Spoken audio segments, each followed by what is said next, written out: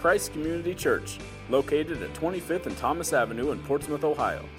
Christ Community meets on Saturday at 5 p.m. and Sunday at 10:30 a.m. For more information, visit www.christcommunity.net or check out our Facebook page. And just a couple things I forgot. I always forget when I do announcements. A couple things. One, Summer Sunday tonight for the youth group will be held here at the church, and the Prices are going to oversee that, so they asked me to announce that. So Summer Sunday here tonight. What time, Sam? 5 o'clock. 5 o'clock here at the church. So if you're in the youth group, here at 5 o'clock for Summer Sunday, right cheer. A couple other things I forgot. One, last night, you've probably seen this. It's created some controversy, but so be it. The Hill family trying to raise money for the track chair. And they raised over $1,600 in a raffle to give away an AR-15. And they pulled that last night. I don't know who the winner is. I just know it wasn't me. So... But so if you're the winner, they'll be contacting you this week. There's a thing in your bulletin about the Veterans Dinner we have on November 12th. That's if you want to volunteer. If you're a veteran, don't worry, you're going to get an invitation. You're going to get a handwritten invitation from us, but you'll need to RSVP through the church because we've got to know who's coming because tables will be set up and all that kind of stuff. We need to know how many people are coming, how much food to fix, and it's first come, first serve. So we are sending out something like 900 to 1,000 invitations to area veterans for that Veterans Dinner on November 12th to give away the track chair. Dale King and Steve Hayes are going to co-MC that dinner. Dale's a veteran. And also businesses will be sponsoring the tables. And Congressional Medal of Honor winner Oliver North will come and speak that night. And his speech is not political. It has to deal with how he reconciles being a soldier and being a Christian. And so that's what he's going to be talking about. So you'll be receiving an invitation if you're a veteran. All right, we have a brand new sermon series that we kick off today. It's called More. We all think that, we need more of some stuff when in fact we need less. Usually we want more stuff. We also always want more money. I know that you want more money. If I were to ask, I know exactly how much more money you all want, which is more than you have, right? That's what you want. You want more. But does that get you happiness? Does that get you closer to God? And the answer, of course, is no. What do you need more of? This month, what we're going to be preaching through is what you really need more of. And today we're going to talk about you need more Scripture. You need more of the Bible. That's what you need more of. And I'm going to call an audible. Chris, if you're up there, we'll run the promo at the very end of the sermon. Just, we didn't do it last night because we ran out of time. Here's what I found studying over the last couple weeks. The average American Christian, a person who identifies themselves as Christian living in America, owns 4 Bibles on average. How many of you have a Bible at home? Yeah, and I'm not going to ask you how many of you read it weekly because I don't want to turn you into liars, because the study also says only 26% of Christians read their Bible on a regular basis. By regular, they mean like 3 times a week. And I'm pretty sure when that 26% said, yeah, I do it 3 times a week, they counted coming to church and reading what's on the screen as one of them. So only 26% read it. Now, what I'm going to argue is that you should be reading your Bible every single day. Now, I understand why a lot of you aren't reading your Bible every day. There are a number of reasons. One, we're busy, but I'm going to argue you're going to have to slow down. You make time for the gym, you make time to fix dinner, you can make time for the Bible. The other 2 big problems are this. One, the Bible is intimidating. It's a big book. It's actually not just a book, it's a library of books. It's 66 different books. It's a library written over thousands of years. Now, so the Bible is intimidating. I understand that. I get that. But what I'm going to show you is that if you take some baby steps, you can do this. You can do this. Number 2, Bible's confusing. I get this from a lot of people.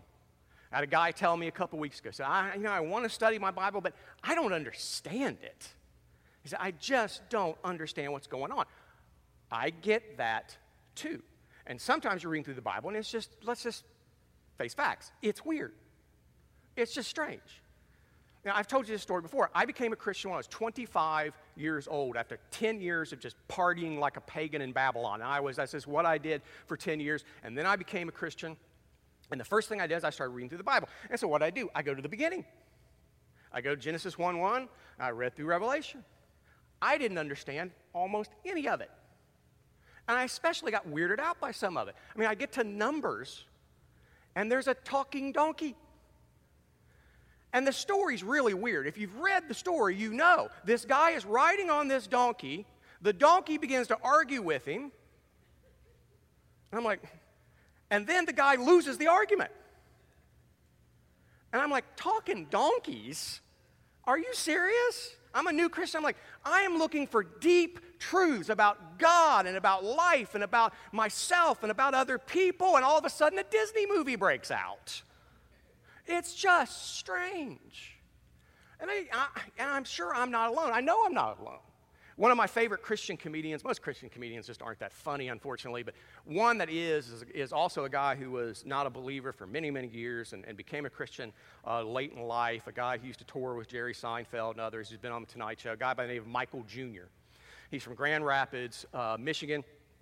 We're going to try to bring him in here one day, hopefully, but usually he just does one show. We're trying to bring him in on a Saturday and Sunday and all that kind of stuff. We'll get him here eventually, but it's going to take some time. But Michael Jr., talks about reading the Bible for the first time. He said he went to church, and he went to church because a good-looking woman invited him to church. Ladies, take note. And so a good-looking woman invited him to church, so he showed up to church. There was an altar call, which we don't really do here most of the time, but because most altar calls are kind of emotionally manipulative, but there was an altar call, and he wanted to go, but he's like, I need to read the pamphlet first. He thought there was a pamphlet. He didn't know it was this big. And he's like, I got to read this first. And so, roll the clip. Michael Jr. talked about reading the Bible for the first time. So I'm reading the Bible when I'm going to church, and I want to go up to the altar, but I told myself I'd read the Bible first. So I read the Bible. I'm going through I read the whole Bible. I read the copyrights. The Bible was made in Grand Rapids, Michigan. Me too.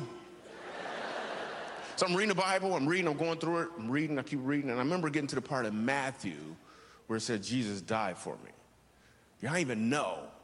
It took me like 3 months to read the Bible. I had a birthday, and in February I was done. I'm 27 years old. I didn't even know Jesus died for. People were screaming and yelling. Nobody was teaching. Not where I could understand it. And the dude, and I'm like, right there in Matthew, he died. I didn't even know. Then I turned to Mark, and he died again. I'm like, what is going on? And then Luke and John, I'm like, why do they keep killing them? What they doing?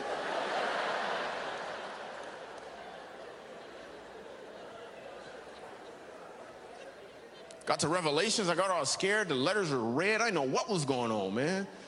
Reading the Bible is kind of like paying bills. You're supposed to pay attention to everything, but when they show up with some red ink, you better do something, right? All right, so you're not alone, I'm not alone. Yeah, the Bible can be confusing. I get that. Yet the Bible itself promises rewards to those who read it. Even if you struggle to understand all of it, the Bible promises rewards to those who read it. For example, 2 Timothy 3:16, this is Paul writing. Paul was the mentor to this guy named Timothy, raising him up to be a disciple and a leader. And he writes this. He says to Timothy, all Scripture is God-breathed. That means God literally spoke it out. And it's useful for teaching, rebuking, that means knock that off, correcting and training in righteousness. Righteousness can mean one of two things. Righteousness means either right relationship with God, or it means growing closer to God in right actions and right state of mind. That's what righteousness can mean. I have lobbied Bible scholars because just so you know, the Bible you have at home was not written in English. The original Bible was not written in the Bible did not fall out of the sky in King James Version with a little ribbon on it and fake leather. That is not how it came to be. The Bible was written by men inspired by the Holy Spirit. What does that mean, Matt? What do you mean inspired by the Holy Spirit? It means the Holy Spirit was behind it and guided these guys in writing Scripture. Some of them may not even known they were writing Scripture. And if you don't understand inspiration, think of it this way. How many of you have ever written a song or a story? Okay, a handful of you have. Where did it come from? You don't know, right? It's just one day it's there. If you've ever done anything creative, you don't know where it comes from. It's just there.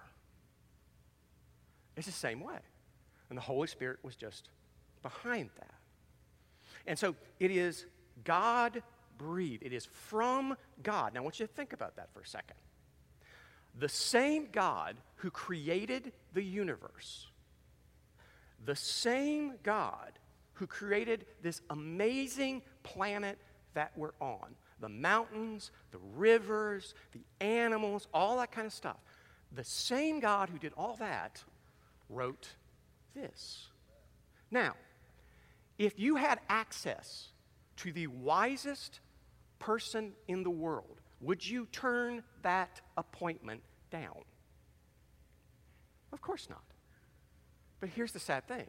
You do have access to the wisest mind in all the universe. So what are you waiting for? It's there. The Bible covers so many different topics. It talks about marriage. It talks about sex. It talks about all that stuff. It talks about raising kids. It talks about, because it does talk about sex. I'm sorry. The Song of Solomon is about sex. I know a lot of preachers get embarrassed by it, so they're like, oh, no. It's about Jesus and the church. I'm thinking, Jesus would not do that at the church. That is not what that's about, okay? It is about sex. And so, it covers so many different topics. It covers everything, money, you name it. It's all there. It promises rewards. In fact, even in the Old Testament, Isaiah 55:11, the prophet Isaiah said this, talking about the word of God. He said, so my word that goes out from my mouth, it will not return to me empty, but will accomplish what I desire and achieve the purpose for which I sent it. That's the word of God. It will not come back empty. It will achieve its purpose. If you study your Bible, read your Bible, it will achieve God's purpose. All right, so let's talk about the Bible. Bible 101. Here we go. One we already covered. The Bible was written by men, but inspired by the Holy Spirit. Jesus himself says this in the Gospel of John, chapter 14:26. He tells his disciples, my Spirit will come, and it will remind you about what I've taught you. He's telling them the Spirit will come and will guide you in writing this stuff down. Now, why do we have 4 Gospels? Matthew, Mark, Luke, John. Why? 4 different Gospels about Jesus. Well, look, there's a long story behind it I'm not going to bore you with, but it all comes down to this. They were written to 4 different audiences originally. So Matthew was written to Jewish Christians. These are Jews who have become Christians and largely have been just kind of kicked to the curb by their fellow Jews. Mark was Peter's kind of stock sermon to non-Jews. Luke was specifically written to non-Jews who had become Christians and were really under pressure because there was this group that was coming out of Israel saying, you have to become a Jew first and then you can become a Christian. You have to get circumcised as an adult. You can see why they objected. I want to know who checked for that, by the way. And so Luke was written to address that. And then John is written way later when John is an old man and the eyewitnesses have begun to die off.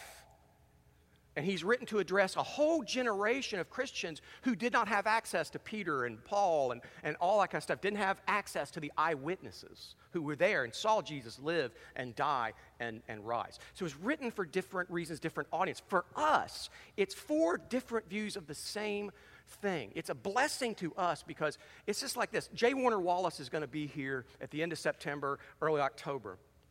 He was a homicide detective who became a Christian because he studied the Gospels the same way he studied a crime scene, and he came to faith that way.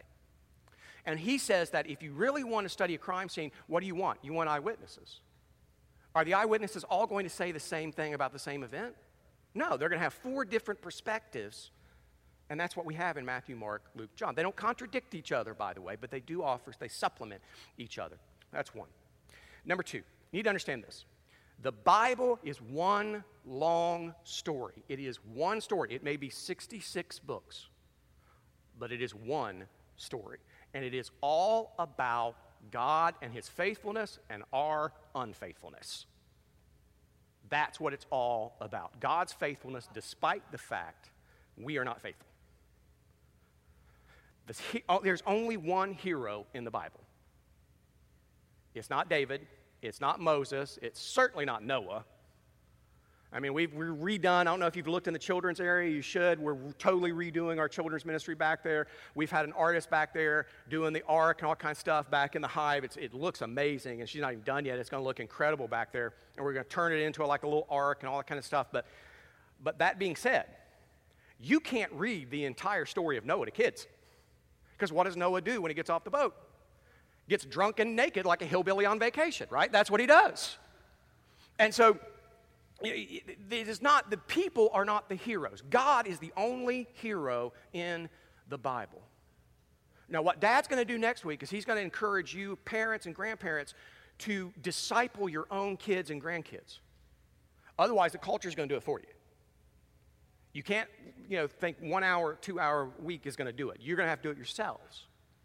But one of the things I am begging you, do not do, is like read the story of David or the story of David and Goliath. Now, be like David. Really? You want to be like David? Have you read the whole story about David? I don't think you want your kids to be like David. What do you want them to be like? Jesus Christ. That is our only real example.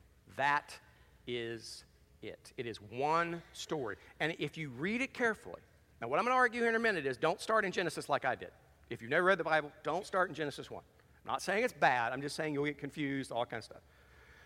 But from Genesis to Revelation, it is all about Jesus Christ. Even the Old Testament is all about Jesus Christ. Jesus says this himself in the Gospel of John. He said, you study the Scripture and you've missed it, that it's all about me. It is all about Jesus Christ. You say, Matt, what do you mean? Well, in Genesis 3, for example, Genesis 3 talks about the fall. This is the first sin. Adam and Eve commit the first sin. Satan comes in the form of a snake, tempts them, they give in to temptation. By the way, if Adam had been a redneck, we never would have had the first sin. Because we all know what a redneck guy does when he sees a snake. Yeah, here, right? But they come, the snake comes, tempts them, they do it, and then what does God say? God pronounces judgment, and he says this.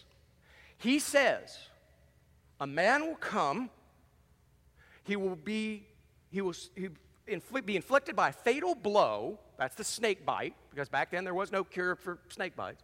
He would have a fatal blow, but in doing that, he will crush the serpent's head. That's Genesis 3.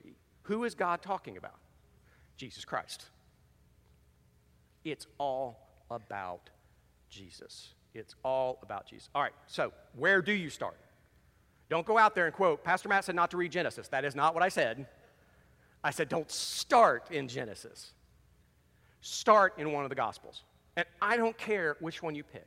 Matthew, Mark, Luke, John, pick one and go.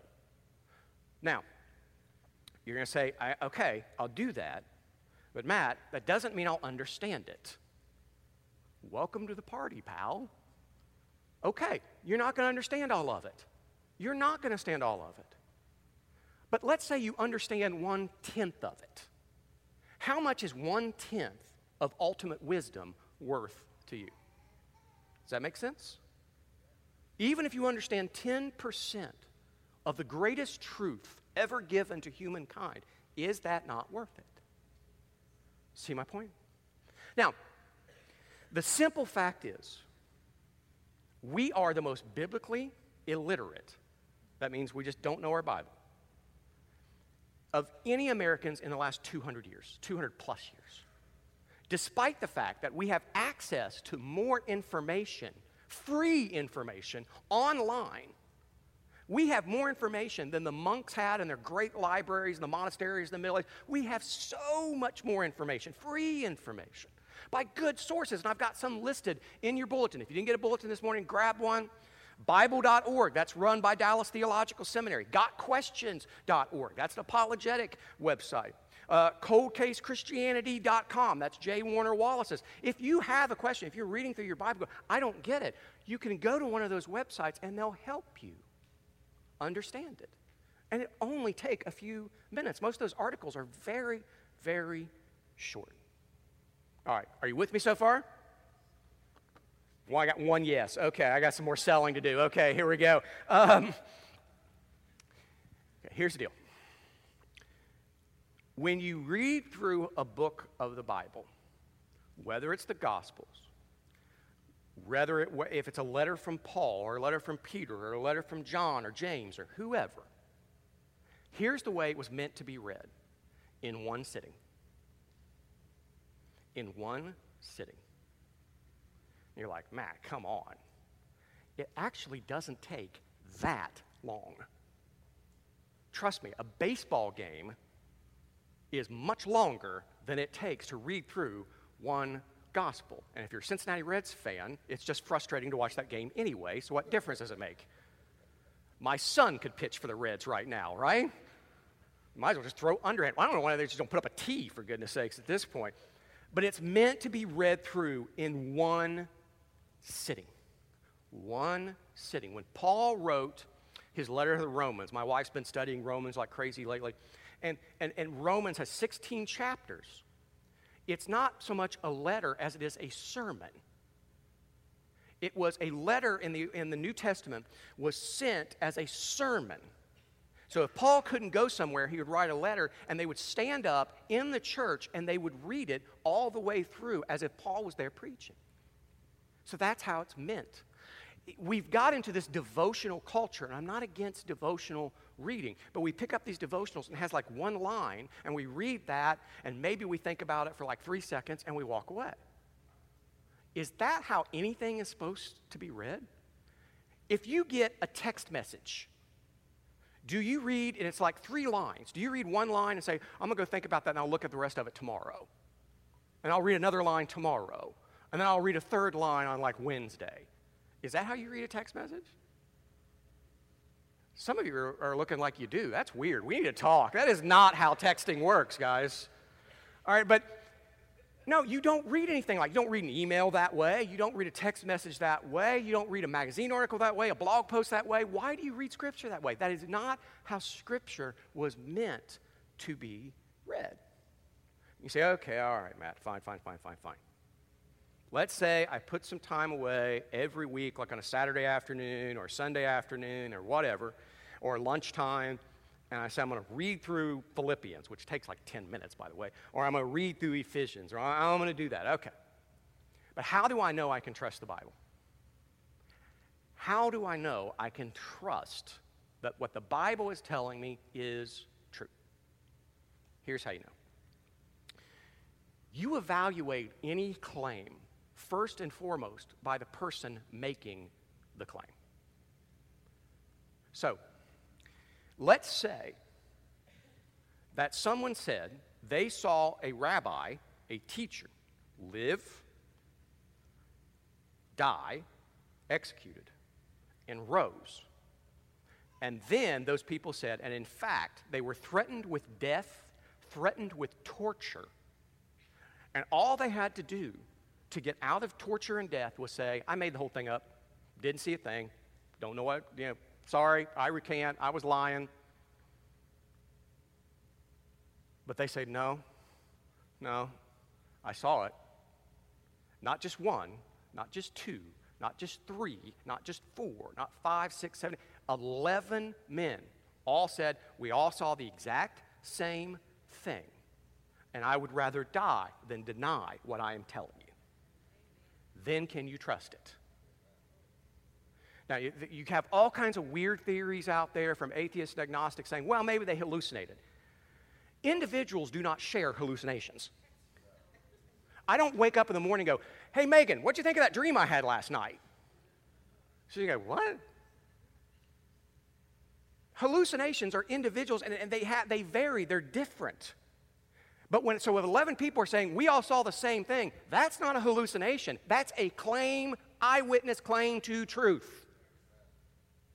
And the simple fact is, we do know from history that 10 of the surviving 11 disciples that walked with Jesus were tortured and died horrible deaths. I'm talking about being boiled alive, skinned alive, stabbed, crucified, and they all said, I saw it, you can kill me, but I will not go back on what I have seen. Peter was actually crucified upside down in Rome. They said, we're going to crucify you. He said, I am not worthy to die like my Lord, crucify me upside down. Paul was beheaded. John, as an old man, was shipped off to a desert island, and you think, oh, that doesn't sound too bad. If you're in your 70s, do you want to go play Survivor on a desert island? He did. He had to. That's how you know you can trust it. You say, but man, it's weird. You just talked about the talking donkey. And what about Jonah? I hear this all the time. Jonah. There's no way Jonah can be true. A whale can't swallow a person, and a person cannot survive in the belly of a whale for 3 days. That's weird. Don't even try to sell me on that. Really. Pause for suspense. 1891. Ship off the coast of Africa, hunting sperm whale. You may not approve of that, but it went on.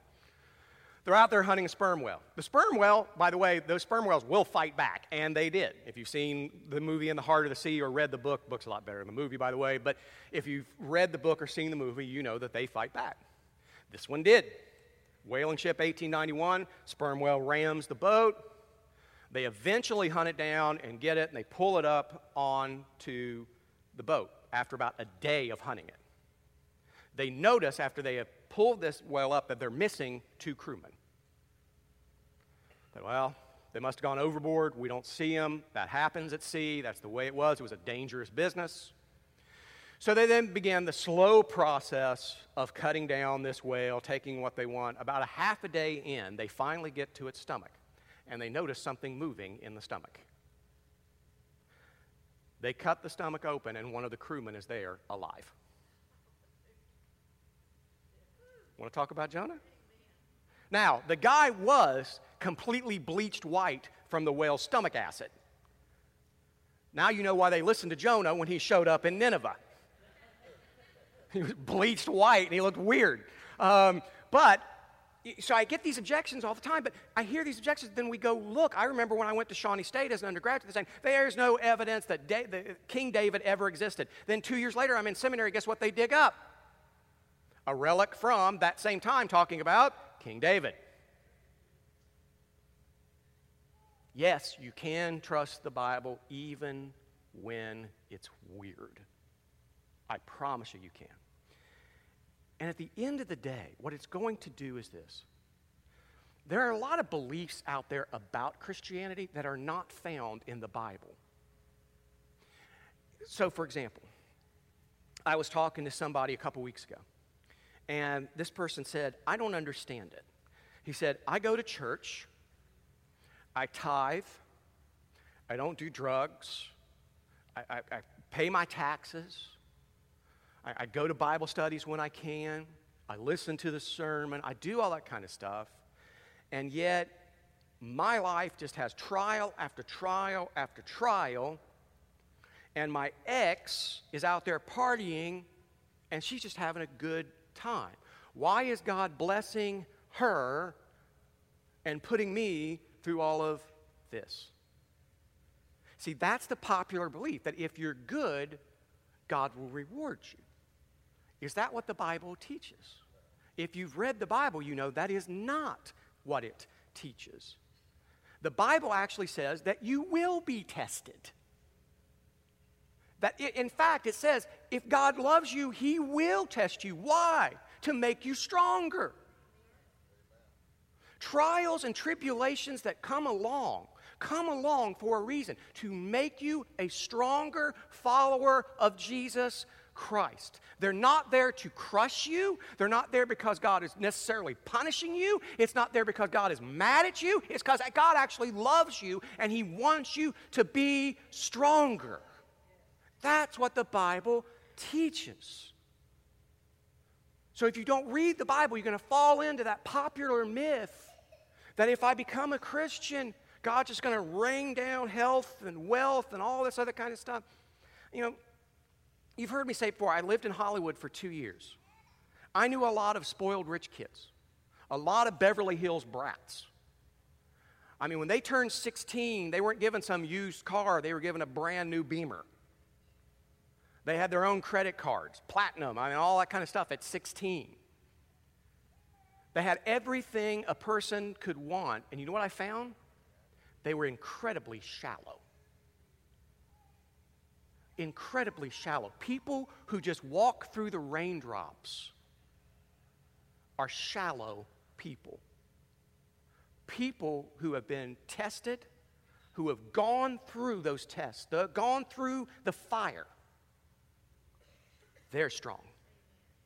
In fact, the Bible itself says, I did a funeral this week, and one of the scriptures I read was Paul in Corinthians saying, you will go through hardships so that you can help others who go through the same hardship.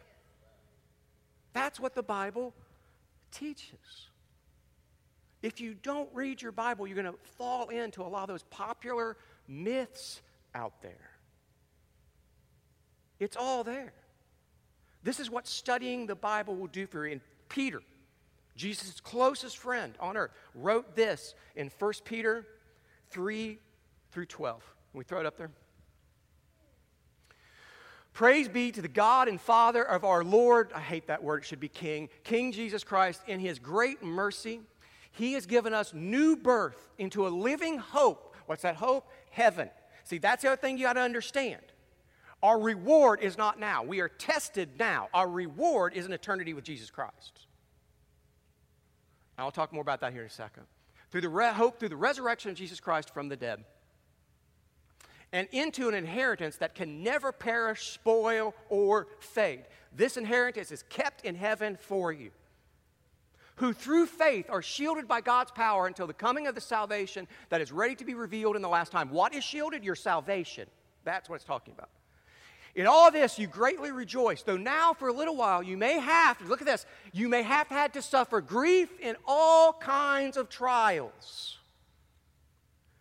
Those have come so that the proven genuineness of your faith, of greater worth than gold, which perishes even though refined by fire, may result in praise, glory, and honor when Jesus Christ is revealed. Though you have not seen him, you love him. And even though you do not see him now, you believe in him and are filled with an inexpressible and glorious joy. For you are receiving the end result of your faith, the salvation of your souls. Concerning this salvation, the prophets who spoke of the grace, see, prophets spoke of who? Jesus Christ. Of the grace that was to come to you, searched intently and with the greatest care, trying to find out the time and circumstances to which the Spirit of Christ in them was pointing when he predicted the sufferings of the Messiah and the glories that would follow.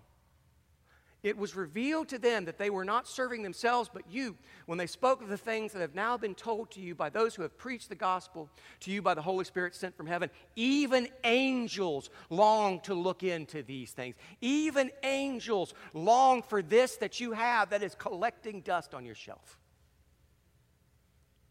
If you study the Bible, you will learn what life is really about.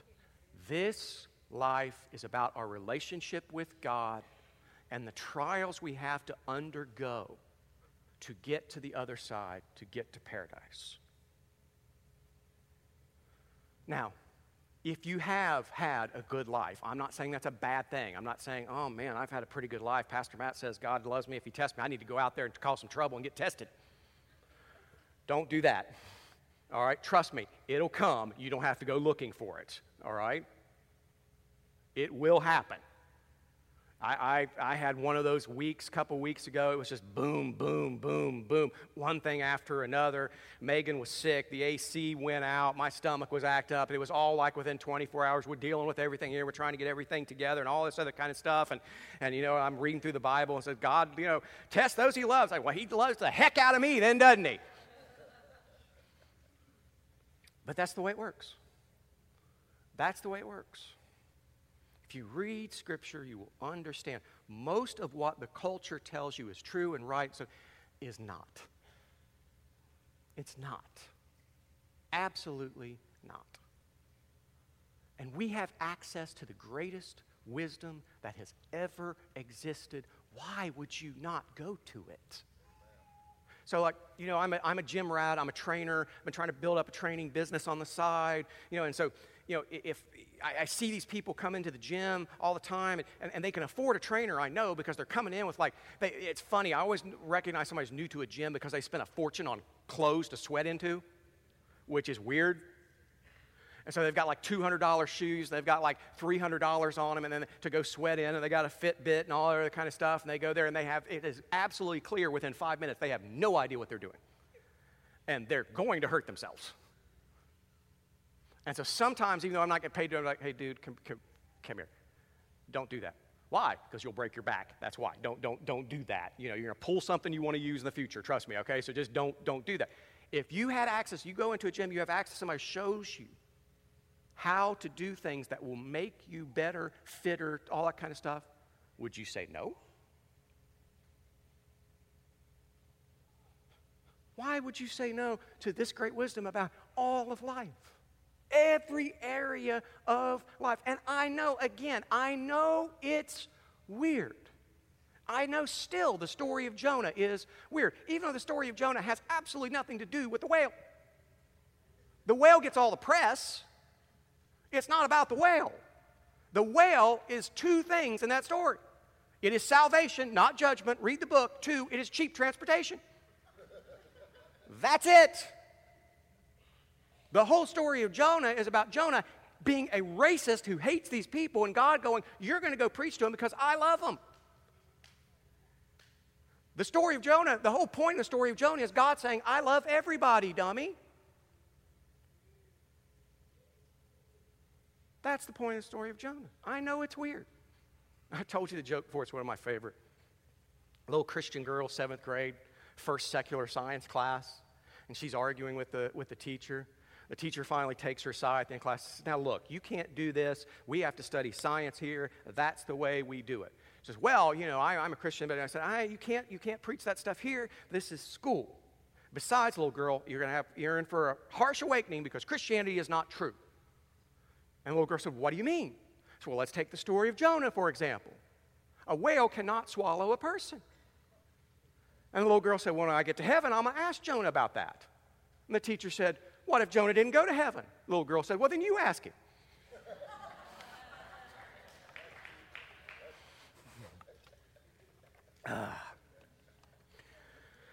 I know it's strange. I know there's a lot of stuff there you have to wrestle with. There's a lot of words. And here's the other thing you need to keep in mind. You may have 4 Bibles. You may need a 5th because the Bibles you have, you may not be able to understand because they were not written for you. There's a reason why there's like 50 different translations of the Bible out there. Bibles, different translations are written for different audiences. They're written for different reading levels, for one thing. So it takes a junior high reading level to understand the NIV. It takes a college level to understand the King James Bible. So if you give your kid, your 5-year-old, a King James Bible, they're not going to understand maybe 1 every 10 words in it because it's speaking like Shakespearean English. How many 5-year-olds do you go, here, honey, you want something to read? Here's Hamlet. You know, you don't do that. So you have to look at the reading level. So if you don't have a high reading level, nothing wrong with that, but if you don't, you need to pick up something like The Message. Something that's easier to read. That's the way that works. And because you need to understand something. Greek, Hebrew, and Aramaic, and that's what the Bible was originally written in. The Old Testament was written in Hebrew. The New Testament was written in Greek and Aramaic. There's a little Aramaic in the Old Testament. And so scholars, when they translate it, they kind of struggle with some of the words because a lot of the words do not have an English equivalent to it. It's just not there. Some of you who've studied languages know that. If you study Spanish or whatever, you know that there's not always an English word that really translates what's going on over there. And then there's the other thing. We've gotten into, as I mentioned earlier, this tradition of using churchy words that nobody understands. You're going to tell me the average person on the street understands the word holy? or righteousness or justification. They have no idea what that means.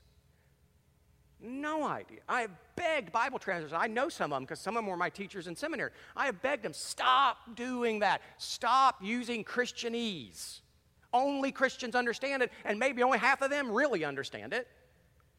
Stop doing that. Just use plain English.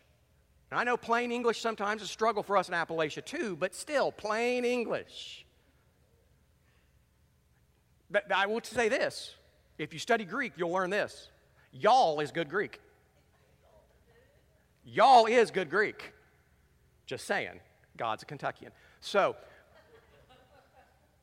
study your Bible. Where to begin? Begin in the Gospels. Pick a Gospel. I don't care which one it is. Set aside an hour, hour and a half to read through that Gospel. And just start.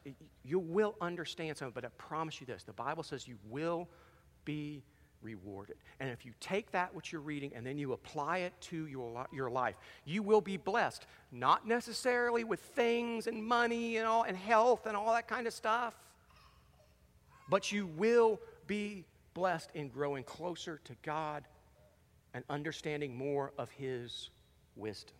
God knows how you are to live because He made you. And so if God disagrees with Dr. Phil, God is right. That's just the way it is. Thomas Watson wrote, "Read the Scripture not only as history, but as a love letter sent to you from God." God did not have to give us this. He did not have to give us these 66 books. It is grace upon grace. It is grace upon grace. And I'll tell you, I'm not complaining. The tests that come, I don't want them to come. I'm a wimp. I don't care how much I work out. I don't want tests. I want Netflix. I want couch. I want pizza. That's what I want. I get it. I get it. So, but the tests just will come. This church is being tested. It is being tested. And what we have to ask ourselves is, are we going to stay on mission or are we just going to give up? Christians, if we're going to follow Jesus Christ, Christ says, take up your cross and follow me. And so there will be rough times ahead. No Christian, no person who says they're following Jesus Christ can curl up in the fetal position and start sucking their thumb.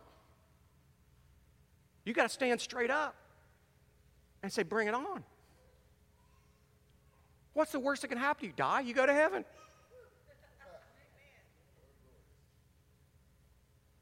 Read your Bible. And read your Bible not just with yourself, read it to your kids, your grandkids. Every once in a while, my wife's beyond that. She every once in a while. By the way, didn't she do a great job, this morning? I know I'm biased, but I think she did a great job.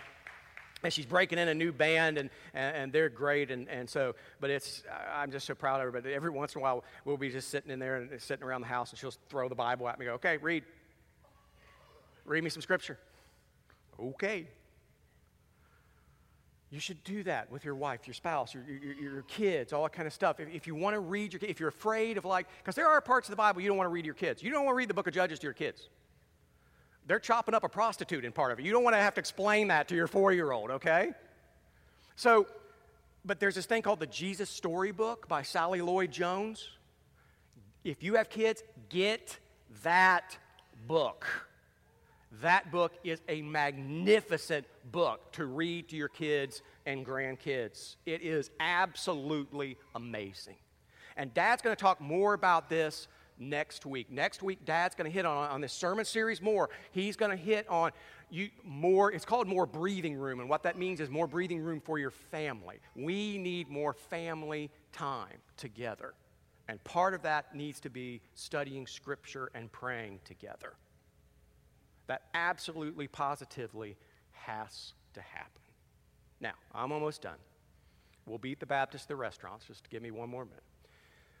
As you know, Every time we do a sermon series, we shoot a little promo that we put up on Instagram and Facebook, and we always ask you guys to like and share it.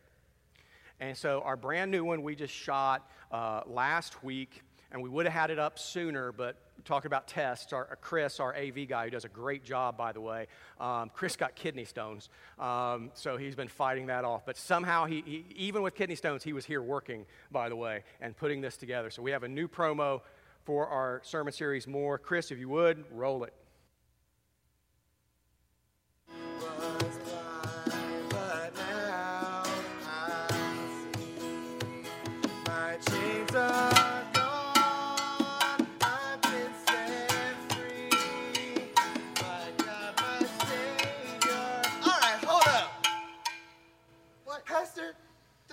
All right to you? Guys, I could use more cowbell. So that is the new promo for More. Do you like it? You really need less. But sometimes you really do need more.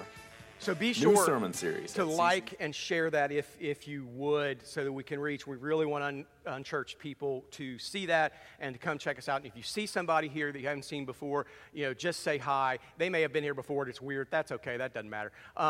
Just say hi anyway. All right, guys. The only thing I have left is I'm trying to remember what else I was supposed to announce. Remember the Summer Splash thing. We do need you to RSVP. If you want to volunteer for the Veterans Dinner, that's in the bulletin. You can fill that out. If you are a veteran, don't volunteer. We don't want you working. We want to serve you. We don't want you to serve, okay? You've already served. And so we just want to have a night where it's just all about you. So fill that out if you would. We're making progress on the track chair. The vision statement. We have a draft of a new vision statement, goals, purposes, and values that is in the hands of the last member of our Board of Trustees. Pat Apel is looking over it now. When Pat has his say-so, then we will, once we're done with that, we will begin rolling that out in September. But we're going to really kind of focus on like a laser on our new vision statement and stuff. That'll come out in September. New church policies, all that kind of stuff. All that's going to be rolled out. So that's what I have. Let me pray for you, and then we'll get out of here. Heavenly Father, we thank you for grace upon grace. You've already given us salvation, which we don't deserve. Every good thing comes from you, so anything we have, anything that's good, is grace for you. We don't deserve it. And we certainly don't deserve access to your great wisdom in the 66 books that make up your Bible. And what I ask is that everyone here would just take an hour, 2 hours a week, and just read through one of your Gospels.